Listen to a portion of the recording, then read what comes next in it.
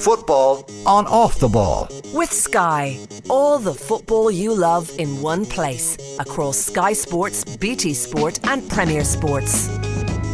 You're very welcome back. Joe Malloy with you this evening. Daley Blind, blast from the past, has just headed inches wide for Ajax against Liverpool this evening, where it remains 1-1 after 76 minutes. It was Salah on 17 minutes and then Kudus on 27 minutes for Ajax. Elsewhere this evening, Group B, we're also 0-0 between Bayer Leverkusen and Atletico Madrid, so also squared there. And we have Barcelona now 2-0 down in Munich against Bayern this evening after 78 minutes. So Leroy Sané has just scored the second for Bayern against Barcelona in Munich. And Spurs beaten 2-0 this evening by Sporting Lisbon, which brings us to our next guest. We were going to talk about South American football, but I think Tim Vickery, deep post-mortem on terrible Spurs is what you'd enjoy more. Hello. Hello, very good evening to you. I don't know if you can see me. Oh, we can. I can see an empty chair with a brick wall behind it. So it enables me to say, talking to you, Joe Malloy, is just like talking to a brick wall. Yeah, indeed. Sometimes that happens. I promise you I'm here. I'm very nearby. Uh-huh. We didn't see the Spurs game here. We were busy doing other things. Did you watch it? I did, yes. I have to say I'm a very lapsed supporter. I feel a very, very long way away from the team. I haven't been to the new stadium. The last time I saw the team was the end of 2017, I think. So I feel very remote. It wasn't a dreadful performance. It was eeping away towards a goalless draw until Sporting struck twice in stoppage time. The defensive deficiencies of our right wing back Emerson Royale, I think, were exposed there just towards the end. But not a total disaster. You can see what they're getting at now with Richarlison, because with Harry Kane coming back, threading passes through, Richarlison attacking that space, that aspect of the team worked quite well and could have brought a few goals. So it's one to pick yourself up, dust yourself down and start all over again, I think. Very good. Well, it's been a while since we checked in, and next week is the international window, the last before the World Cup in Qatar, which is just strange and surreal to say, really, at this time of year. And because we've been talking about Qatar for so long. Squads being finalised. I just had a glance. I wasn't sure, actually. It didn't occur to me to check for a long time who the favourites for the World Cup are. And certainly on the various websites I checked today, Brazil were predominantly the favourites, 5-1 territory. France 11-2. England and Argentina then third favourites, 13-2. And then you're on to Spain and Germany. So Brazil, the favourites, have named their squad for the upcoming international window. Just an odd first question. No Jesus, Gabriel or Martinelli, and Coutinho also out of the squad as well. I'm not sure had he been in previously. Is this like an anti-Arsenal thing, or is there some reason for all this? Well, yeah, the coach has clearly decided if your name is Gabriel and you play for Arsenal, you're out, because all three of them were in the squad last time and they're not anymore. It is an interesting squad, although what we're doing here really is tinkering around the edges. Firstly, on the point of favourites, and one of the things that makes this World Cup so fascinating is there's just no way of knowing, because there has been next to no Europe versus South America football since the last World Cup. So we're going to find out the respective forces during the course of the tournament. But Brazil are on a roll, after they lost the Copa America on home ground in the middle of last year. Since then, it's been 10 wins, 3 draws, no defeats, 30 scored, 4 against. That's not a bad record, is it? So there's not a lot to put right. What there is just tinkering around the edges of the squad. Now, they've got 2 ways of playing. One is to have 2 wingers. Rafinha one side, Vinicius Junior the other, Neymar as a false 9. The other, and it would be a big call, that would be to drop one of the wingers, who would probably be Vinicius Junior. That's why it's such a big call.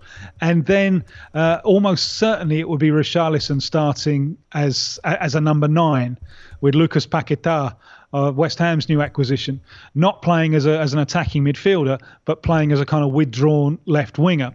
So all of the things that he's done there with the fringes of this squad, the players that he's left out, none of those affects the likely starting 11s that he's got there. But it is interesting, nonetheless. Felipe Coutinho is an absolute favourite of Brazil's coach, Tite, who brought him back when he was really still in the doldrums, at Barcelona, moving to Aston Villa. And now he's been left out of the squad. Does that mean he's not going to the World Cup? I doubt it.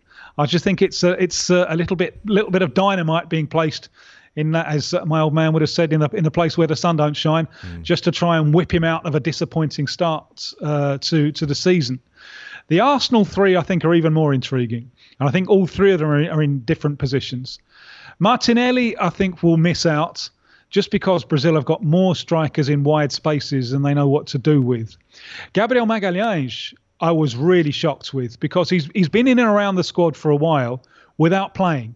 And I would have thought that these friendlies against Ghana and Tunisia would be the moment just to give him a run out. Instead of which he's been left out, and in for the very first time come a couple of Italy-based players, Bremer of Juventus and Ibanez of Roma.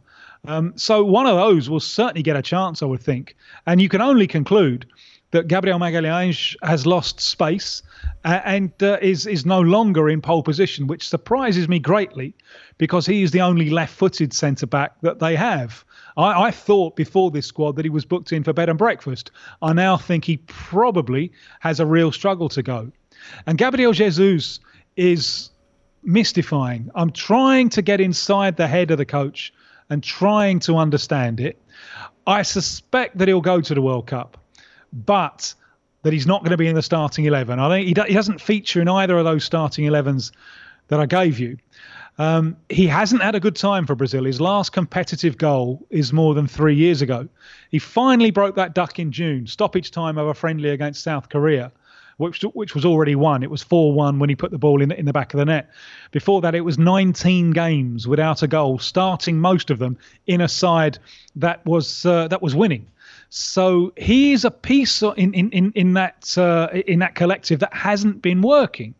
You would have thought that there would be an incentive to get him in the squad, to keep him in the squad, and try and use the confidence that he's currently playing with, and try and take that confidence into the national team.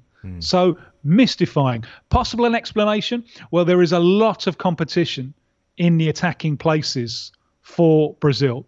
And I think what the coach really wants to do is have a look at some of the other number 9s.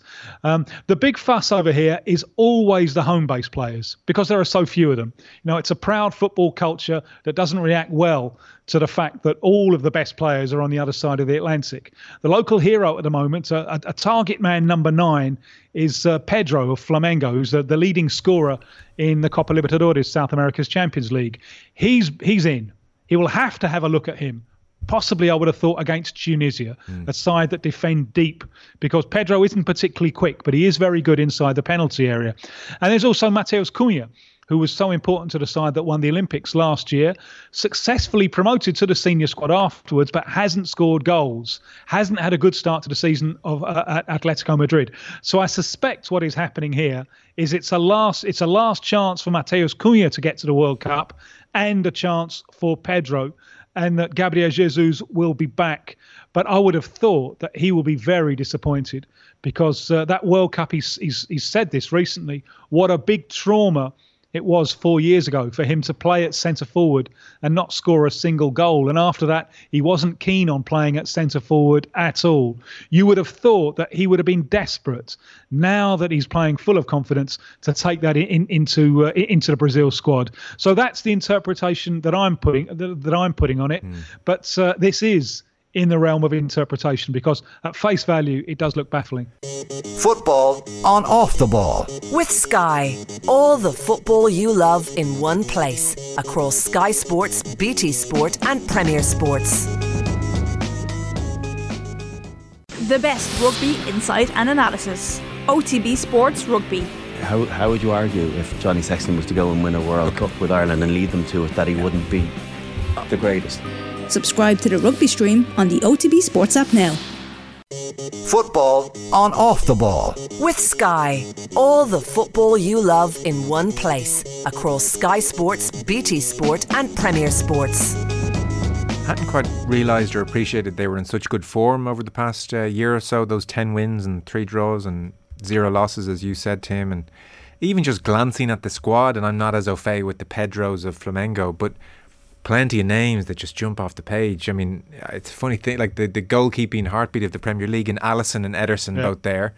And then defensively, they have Militao at Real Madrid. They have Thiago Silva, now 38, I suppose, but Marquinhos, Danilo, Alexandro at Juventus. Midfield, again, so many familiar names. Casemiro, Bruno at Newcastle, Fabinho, Fred, of course, much maligned, but Fred nonetheless at Manchester United. And then plays very well for Brazil. Plays really well for Brazil. So I hear, is it him and Casemiro who are the duo? Yeah.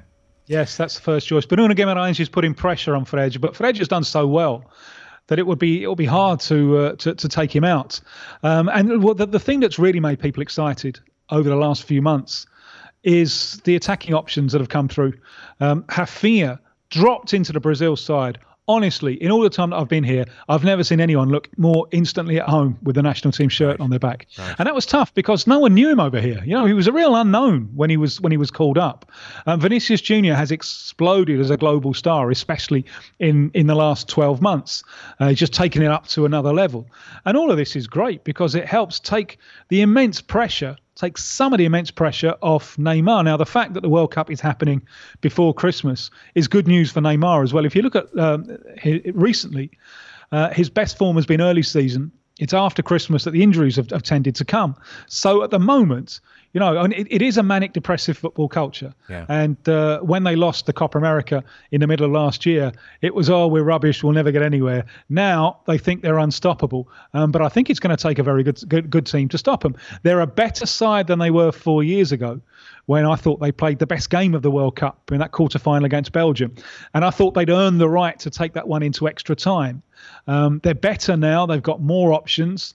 They're a side who recently, not only that they're not conceding, they haven't looked like conceding. And it's going to take a good team on a good day to beat them. But as I say, the fascinating imponderable is that we haven't seen them. I mean, since the last World Cup, they played one friendly away to the Czech Republic, and that's it. They've been desperate to fix up matches against European opposition, but they can't do it because of the pandemic and the Nations League. They can't do it. So we're going to find out the respective balance of forces between the best of Europe and the best of South America during the World Cup, which is a little bit like, Joe Malloy, the World Cups of my childhood, when you didn't know how good the teams were until you got there. Yeah, that there is a quaintness to it. I mean, park the Qatar in the middle of a season, that's not quaint, but the rest of it, there's a lovely kind of tradition. Well, even the middle of the season has, if we can just put to one side some of the ethical issues and where we are and how we got there, so many of the recent World Cups have been blighted by end of season tiredness. To get now the best players close to their peak form, I honestly think we're going to see as a spectacle the best World Cup since 1986. I can hardly wait. Yeah, I dare say you're right, counterintuitively. So again, those forwards, Neymar, we're not even mentioned Firmino, Vinicius Junior you mentioned, Anthony, he's just been signed by Manchester United, Rodrigo of Real Madrid, so it's extraordinary. Yeah, Firmino's just been recalled, and that's an interesting one because his star is maybe on the wane. But if you look at the line and look at what they've got, who is the closest to Neymar in that false nine role? And if Neymar picks up an injury or a suspension, or who have you got? And really the answer is Firmino. So that's why he's been recalled. But he's another one who isn't nailed in. He's going to good performances in these friendlies, if he gets a chance, are going to help. So he's another one who's just at the moment on the fringes. So these dates to most of the squad are not particularly important. It's just ticking over. Yes, but for the players on the fringe, very, very important indeed. Yeah, well, it's going to be so fascinating. Brazil closing in this year on 20 years since the 2002 World Cup win. And the last time they went as long without winning a World Cup was 1970 through to 94, those 24 years. So it is going to be interesting one way or another. By the way, Liverpool have just scored at Anfield. They are going ballistic, 89th minute. And I'll get you a goal score in a moment, but it's Liverpool 2, Ajax 1. By the way, before we let you go, just this story, I I would say brewing. I mean, I guess the interesting thing would be to get your sense of how serious this might be for Ecuador. Byron Castillo played for them, although it turns out he played with a fake passport, and the Ecuadorian FA are accused of covering that up. And there's a FIFA hearing this Thursday. Byron was born in Colombia. And I suppose, Tim, allegedly. Oh, excuse me. Yes. The worst penalty here, if all is found not to be well, would be being kicked out of the World Cup. We seem a few steps removed from that happening, or what do you think? I'm not a legal man, and so my feeling is, and certainly on the merits of the case, that Chile are wasting everyone's time. Chile failed to go to the last World Cup brilliantly because they shot themselves in the foot. They launched a protest against Bolivia fielding an eligible player. That protest was upheld, but Peru ended up benefiting more than Chile did, and Peru got the playoff slot and Chile didn't. Had Chile just kept their mouth shut, they'd have had the playoff slot last time round. So they've gone back to the well. They allege that Byron Castillo was born in Colombia 4 years earlier than his stated date of birth. They could be correct. So what? The age thing is absolutely irrelevant. The World Cup is not an age-limited competition.